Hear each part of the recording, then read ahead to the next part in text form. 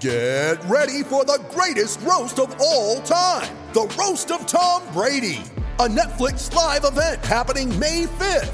Hosted by Kevin Hart, the 7-time world champion gets his cleats held to the fire by famous friends and frenemies on an unforgettable night where everything is fair game.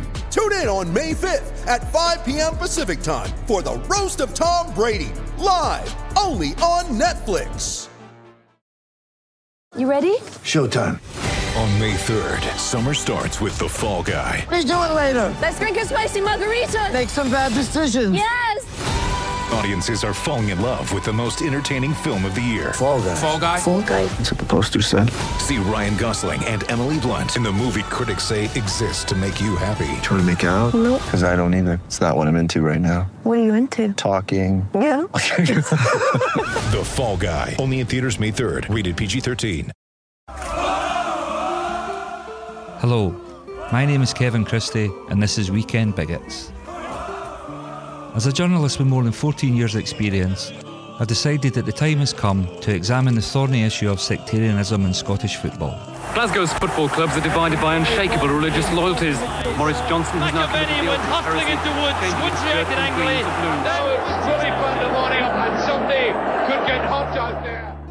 To gain a deeper understanding, I'm going to interview a variety of people who have been involved in the sharp end of the game in this country. It still happens, but if you take out the term sectarianism and put in place in racism, weekend racists, would we say it's acceptable for someone to be a weekend racist?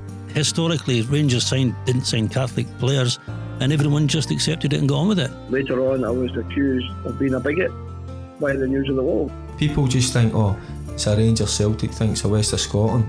It ain't, it's all over Scotland. The fact that people are getting killed, folk were actually going in, and it's just a song for us over here, but over there it's a different kettle of fish. There's nothing wrong with rivalry. We talk about rivalries, that's the best part of football, rivalry. Without rivalry, football's nothing.